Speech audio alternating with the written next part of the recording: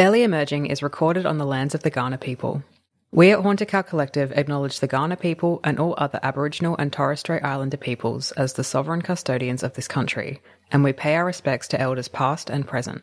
This always was and always will be Aboriginal land.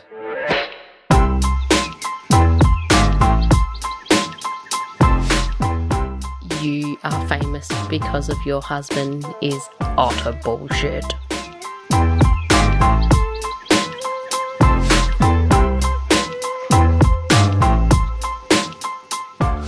I was going to say, way to back up your mate. Yeah. yeah, she's got talent.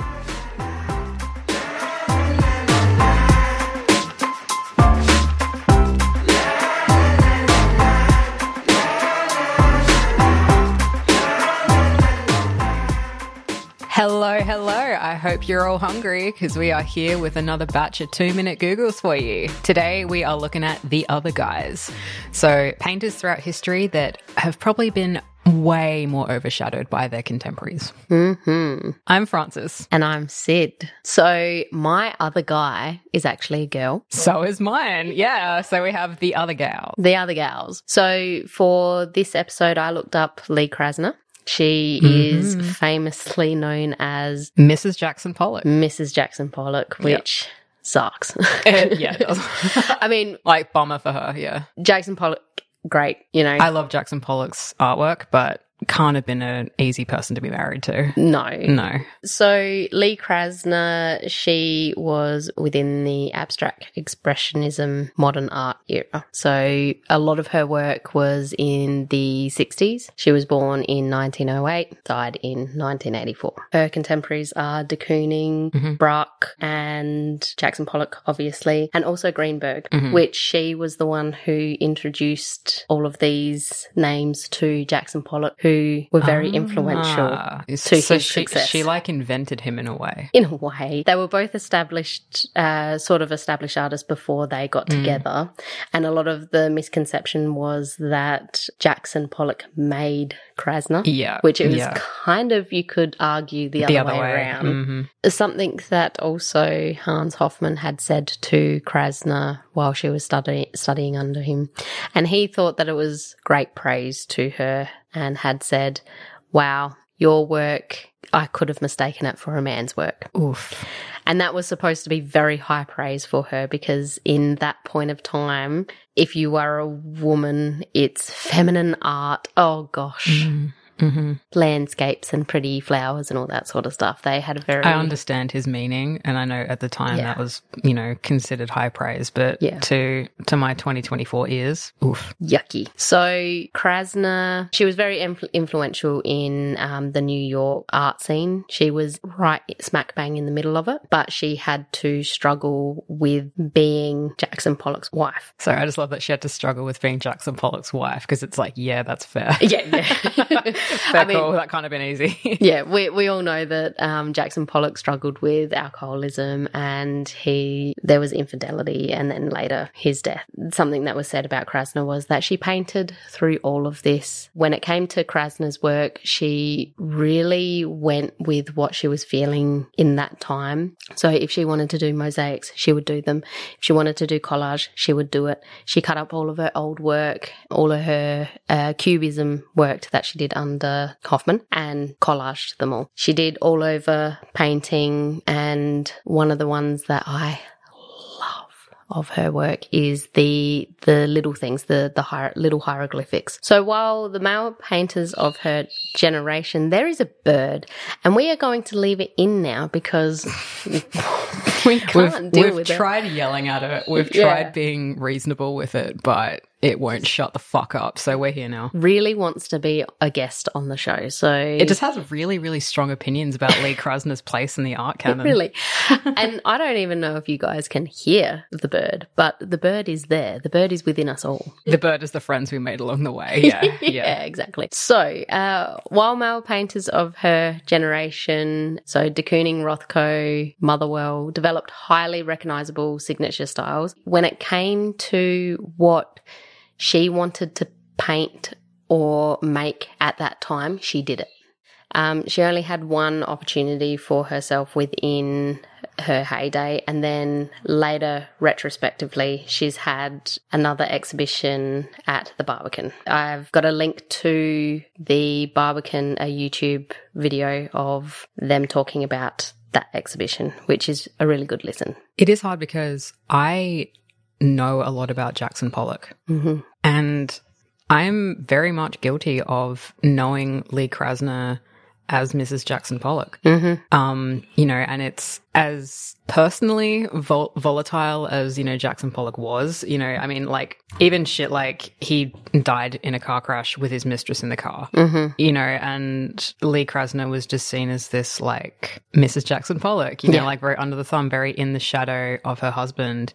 But knowing that she had such, like, a rich and varied practice that has, like, you know, as equally stood the test of time as his. It does suck that in her own time, it was very much like a woman's work. You're in the shadow of your famous husband. And, you know, even though, like, we look at your, actually, she changed her name a couple of times. So she is Lee Krasner because it's androgynous.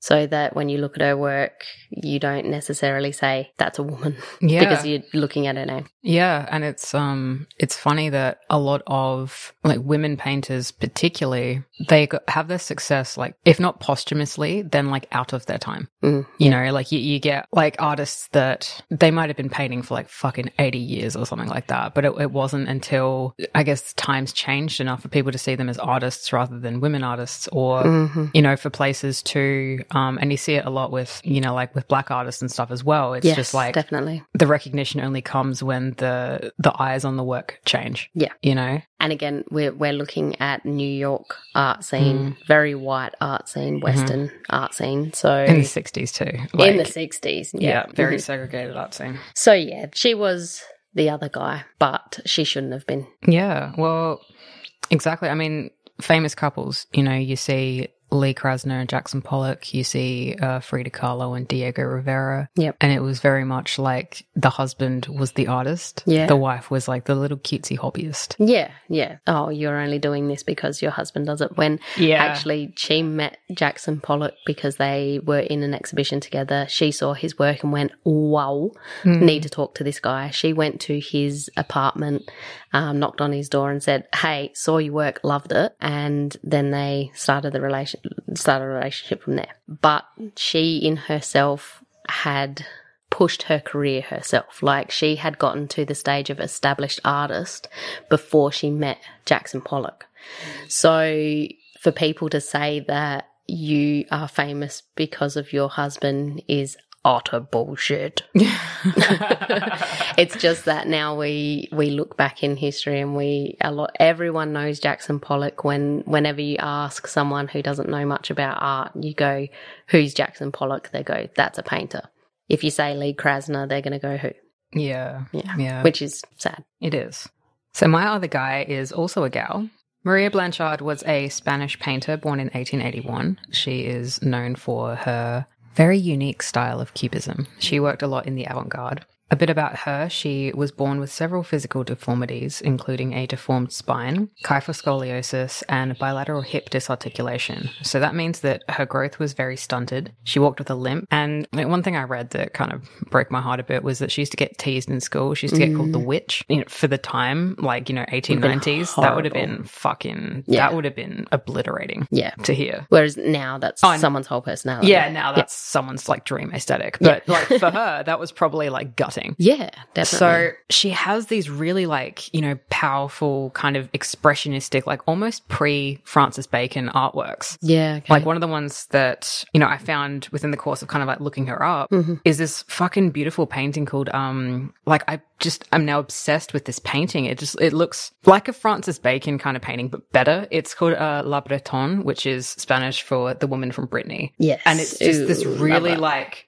atmospheric, like not realism, not cubist, just kind of something in between. Like, Yeah. it's like great. Like it looks in a way unfinished. Like Yeah. it's just this really evocative, like beautiful piece. And she has a lot of, like a lot of her cubist work as well. A lot of the things that she was known for showing was like cubist still lifes. Okay. I'm going to pop another one on the Instagram. I'm just going to show Sid now. This is Naturaleza Muerta, which means still life. Ooh, yeah. So yeah, there's another like It looks like the folding of paper. yeah, almost. it does. Yeah.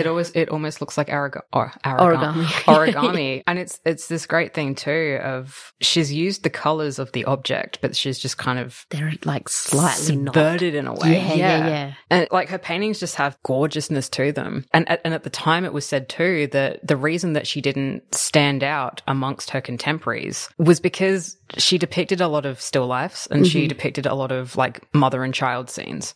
And they were kind of written off as like women's painting.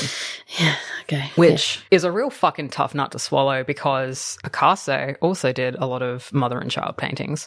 He also worked in Cubism. He also worked in the wartime. So Yeah. he was a contemporary of her. Yeah. Hugely. I mean, look, we're not even going to get into Les Demoiselles. That's a whole other, like Picasso's work, it did stuff like fine. Okay, whatever. Yeah. We're talking about the other guys here. Yeah. Maria Blanchard, however, had just a lot of, because her work was seen as just women's painting, like like feminized cubism in a way. Yeah. Which, looking at it from today, you're like, what the fuck are you talking about? Like this could have been Exactly, painted by anyone. Exactly. But I guess at the time, like particularly because, like Lee Krasner had like purposely made her name quite androgynous. Yes, she did. Maria Blanchard. That's a girl's name. Yeah. That's a for femme the name. time, that's a femme name. Yeah. So like she tried to kind of make it just off her like exhibiting career alone. And then she ended up going into teaching. And, sadly, she was, obviously quite sick a lot. In the final years of her life, she became like quite immobile. I think she got tuberculosis as well, and it's golly. just stopped her career in its tracks, I suppose. And then Yeah. she passed away in 1932. She was only 51. Wow. So a lot of parallels to Carlo there,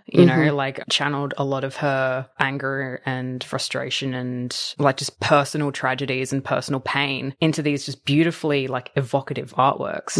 And I know one of Maria Blanchard's contemporaries was the painter Juan Gris. Yep. And I think he died, I think it was in like 1927, but she was really close with him. And after he passed away, she entered this period of like just a huge depression. Yeah. I think that was when her career really started to decline, unfortunately. There's such parallels to Lee Krasner as well, because once Pollock died or through all of the alcoholism and all that sort of stuff that she had to deal with, what was said about it was that she would paint. Yeah. And that was like, if she was alive, she would paint. Yeah. And that was it. Yeah, well, that was something that I read about Maria Blanchard. It's just like all of these things that she went through, she would channel it into a painting. Yeah. Which is why it made me, reading it now, just so fucking annoyed, because it's just like, Yeah. here's this woman that is pouring out her pain and like her frustrations and like just trying to deal with her own self through her art. And everyone's like, it's woman's work.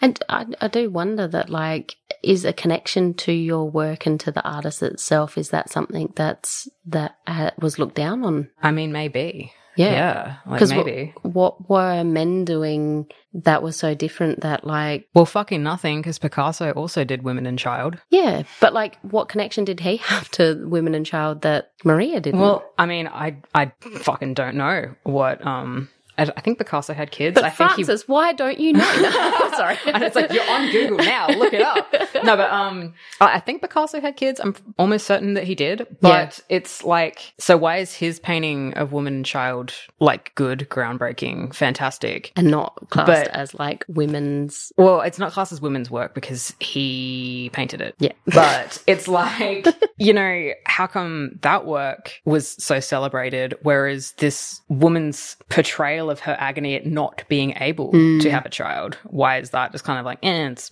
Women sidelines. and their emotions. Yeah. That wandering womb of yours. So she, in her lifetime, like didn't have a lot of like her work. I think she had a couple of just like little gallery shows alongside other people. I don't think she had solo shows. The thing about the other guys is you don't get as much information on them as No, you maybe don't, want. do you? I think I got a lot of information on Krasner because... Through Pollock. Yeah. Pollock. Yeah. But yeah, I don't think if she did have solo shows, I certainly couldn't find much about them or any about them, sorry. Okay. And yeah, a lot of her work, it was shown like in her hometown, or when she was at art school in Paris, she had a couple of exhibitions there. Yeah. And then again, she died in 1932. It wasn't until 2012 that it was shown again in her hometown. And it wasn't until 2021 that a museum outside of Spain actually bought one of her works. Wow. Yeah. Other guy indeed. Yeah, other guy indeed. So talked a bit about Juan Gris a second ago. Yep. This beautiful, glowing testimonial that he said about one of his dear friends and contemporaries was that she had talent. So high praise from Jacques there. Yeah, yeah. Oh, not Jacques, Juan. Sorry. Juan. Yep. Jacques Lipschitz, on the other hand, he had some nicer words. He said, she was a sincere artist and her paintings contained a painful sentiment of unusual violence. Oh, so lovely. that's actually a nice review. Yeah, and that's... For a man in 1930. The bench is low. Yeah. And to bring this back to my initial parallel with Frida Kahlo, Diego Rivera actually described her work as being pure expression. Oh, nice. So, yeah. Again, another nice sentiment. Another nice sentiment. So, what the fuck, Juan? Up your game. Yeah, I know. Had talent. Cheers, buddy. Aren't you supposed to be her friend? I was going to say, way to back up your mate. Yeah. Yeah, she's got talent. Yeah. But yeah, so she was one that I had never heard of until doing this exercise. You know, it's like Cubism and like avant-garde art. It's like some of my favorite works are from that movement. It's definitely from one of my favorite times in art history. And I'd never heard of her before. Yeah. Until I did this. And I literally looked up overlooked artists. And she was on a list of like 50 other women. Yeah, a lot of women. Like, oof, okay. Do you know one of the ones that I, like when I Googled overlooked artists as well? Because that's how we get to it. Yeah, that's how you do it. 2 minute Googles. 2 minute Googles, look up, like straight to the point. Louise Bourgeois. Louise Bourgeoisie. Yes. Yeah. Louise Bourgeoisie. She came up in the list and I was like, overlooked? Are you kidding? I mean, maybe. Maybe earlier, but like... Maybe earlier. I mean, I think... She must be one of She's definitely got some comeuppance. She's got some dues She got now. her comeuppance. Yeah. She might have been. I know her work. I don't know enough about her history or her practice, but yeah maybe. Yeah. I don't know much about the historical sort of stuff, but like for her name to come up in there, if I was Frida like... Kahlo came up, I probably would have like emailed the person and been said, like, where have you been? Yeah. But yeah, so that was a fun little 2 minute Google. You guys now have some other artists that you can look up and add to your list of your favorite artists. Yeah. Because both of these did some fucking amazing work. And I think it is really only because of like their circumstance that they've kind of been pushed to the side a bit. Definitely. So yeah, we will put any painting that we have talked about today will be on social media. Any articles that we have looked up for this episode, we'll also pop their links in the description below this episode. So you can follow us on Instagram at Barely Emerging and at Haunted Cow Collective. Thanks, guys. Thank you. Bye.